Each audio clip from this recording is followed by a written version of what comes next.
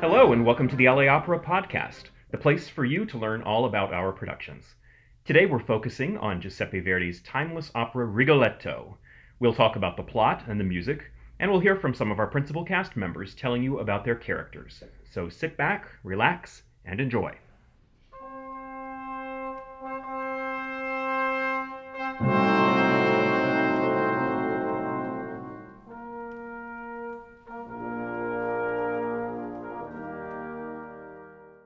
Rigoletto takes place in a world where morality and virtue lay on the back burner. The story pits a court jester against his noble employers in the 16th century court of Mantua. It's a fascinating setting. The surface glamour of the court contrasts with the dissolute behavior of virtually everyone that we encounter there. The tragic plot is set off by the playboy antics of the Duke of Mantua, who's always thinking about his next conquest. The title character, Rigoletto, is no angel either, as we'll see. His moral ambiguity makes him one of opera's most fascinating roles.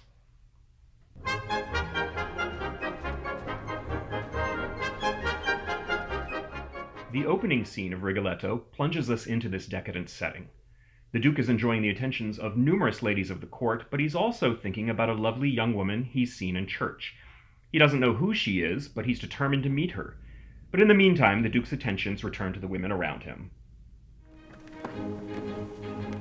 Questo quella per me pari sono a quant'altre d'intorno di vero del mio cuore. Throughout the opera, the Duke's solo music is generally upbeat, cheerful, and carefree, and it's always exceptionally beautiful. The music tells us what a charming guy he is. In his opening aria, with its galloping rhythm and straightforward melody, he tells us everything that we need to know about him, that he'll happily move on from one woman to the next, with no second thoughts or regrets. Here's tenor Arturo Chacon Cruz, who sings the Duke. The Duke is a character that he is a mean guy, but he doesn't even realize it. He does what he wants. That's what society has made him. So the music that Verdi puts into him is so honest, is so clear. The Duke is very well liked. People love him because he's just there. He's himself. His identity is never in question. Even though he's changing characters within the opera, he is always himself. He always wants to do what he wants to do. One of the courtiers, Count Ceprano, watches helplessly as the Duke disappears for a private rendezvous with his wife, the beautiful Countess Ceprano.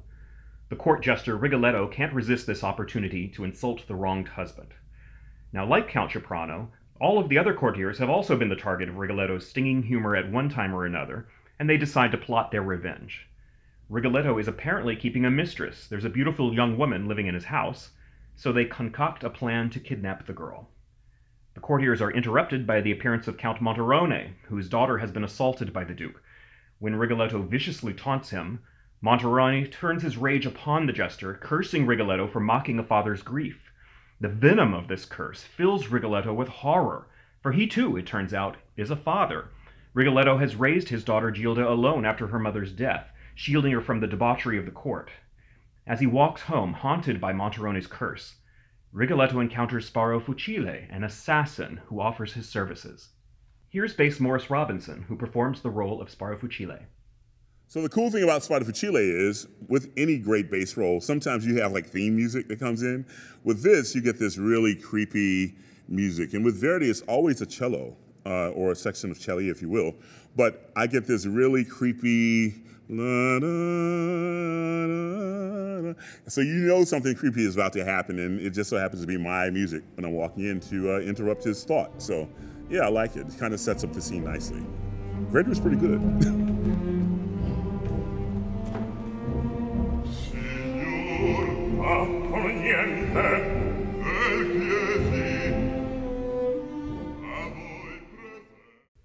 Rigoletto sends the assassin on his way, but only after asking where he might find him later. That night the Duke comes to Gilda's house, and she recognizes him as the handsome young man she's noticed in church. He tells her that he's just a poor young student, a commoner. She's completely smitten with him. It's the first time that Gilda has ever been in love, and with her aria Caro Nome, Verdi conveys her emotions with music that's light and lyrical and dreamy, accompanied by delicate strings.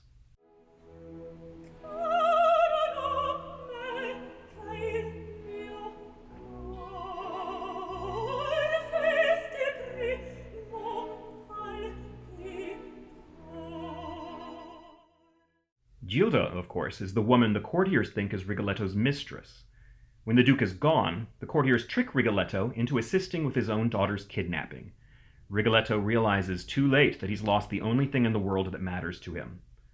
The courtiers bring Gilda to the palace. They lock her in a room and tell the Duke that they've captured Rigoletto's mistress.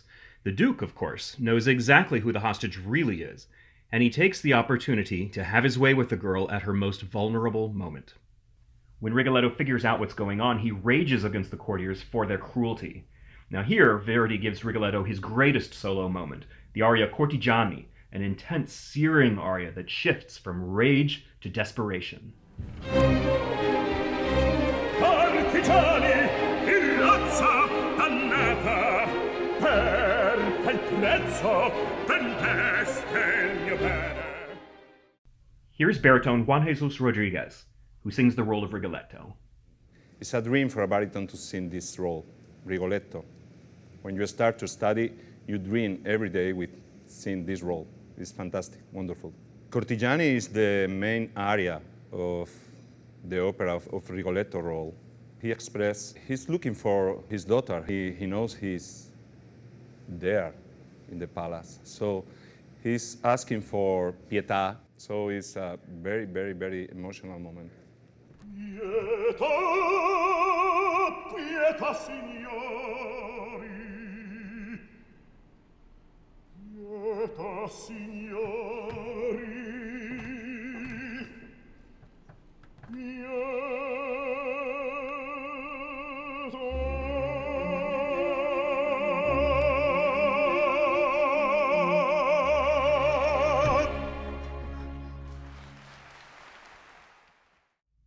Gilda escapes her captors and rushes into her father's arms.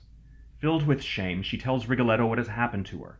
Now, while her music in Act 1 was light and airy, her music from here on takes on much more depth and anguish. Here's soprano Lisette Oropesa, who sings the role of Gilda. The fact that Gilda's music much earlier on, especially when she sings her famous aria Caro Nome, is very full of youth and full of that first love, that pure first love feeling, which we all know, we all have experienced, and I think a lot of people can relate to that. Later in the opera, Gilda's music becomes much more shaded with understanding and I wouldn't say maturity in the sense of she doesn't age 10 years overnight. It's more maturity in the sense of she's had a new experience. She's had a sexual experience, an encounter with the Duke that has changed her from the inside out. And this kind of motivates her to sing in a different way, to say things in a much more direct way to her father. Whereas early in the opera, she speaks very indirectly to him. Later in the opera, she speaks much more directly to him, telling him what she wants of him, and that's a really strong change for her. So she really goes through a big journey. Rigoletto decides to escape the corruption of Mantua with Gilda, whom he disguises in boy's clothing. But first, he's set on revenge. He hires Sparafucile to murder the Duke. The assassin's sister Maddalena assists in the scheme by luring the Duke to their house in a shady part of town. But she starts to feel sorry for her handsome victim, whose irresistible song Le Donna Mobile is one of the most famous tenor arias in the entire operatic repertoire. La donna è mobile, qual piuma al vento, muta d'accento e di pensiero, sempre una mobile, leggiadro viso. Women are as fickle as a feather in the wind, he sings. Once again, the music that Verdi gives to the Duke is always enormously appealing. Here's tenor Arturo Chacon Cruz again.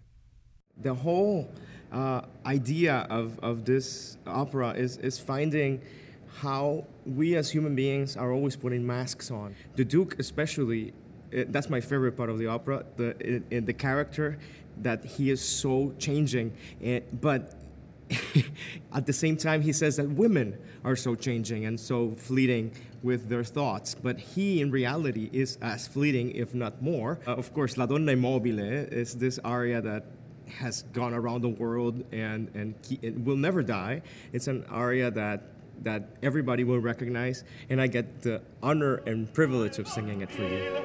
Qual più malvento muta d'accento e di pensiero. Now, if you're new to Rigoletto, there are some major spoiler alerts coming, so if you don't want to know how it ends, you may want to turn off the podcast now. Here we go. Maddalena persuades her brother to let their charming victim live. In his place, they will instead kill the next person who comes to their isolated house and deliver that unlucky visitor's corpse to Rigoletto. Hiding outside the house, Gilda overhears this plan and she decides to sacrifice her own life to save the Duke's. She knocks on the door, fully aware of the fate that awaits her inside.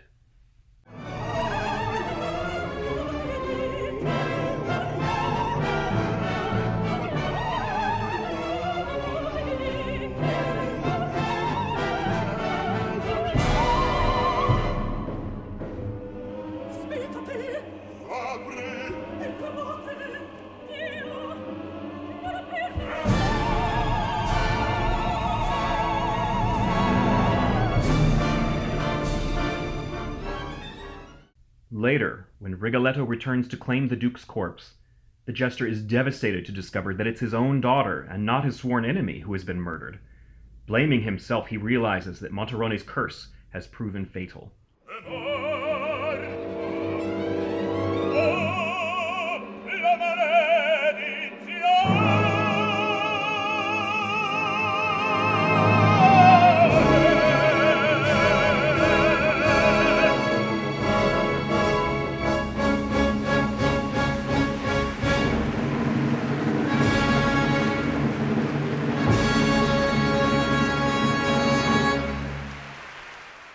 Throughout Rigoletto, Verdi captures the very essence of each character and plot twist through music that penetrates straight into the listener's heart. And it's an opera full of powerful emotions and truly fascinating characters. The court jester who takes his jokes too far, the overprotected young woman who falls for the absolute worst guy in the world for her, and the handsome charmer who somehow always gets away with all the trouble that he causes. Here's Arturo Chacan Cruz again, our Duke. Rigoletto is a perfect opera. It's very easy to say, oh, La Donna Immobile is probably the most recognized part of the opera, but in itself, the whole opera is full of life. It's full of humanity. Even though it's not a comedy, it feels at some points that you should be laughing because the music is so live and it's so... But that's what life is. Sometimes you have to laugh when you want to cry, and sometimes you want to cry when you want to laugh. It's always taking you this way. LA Opera's production of Rigoletto runs through June 3rd. Learn more about Rigoletto by visiting laopera.org.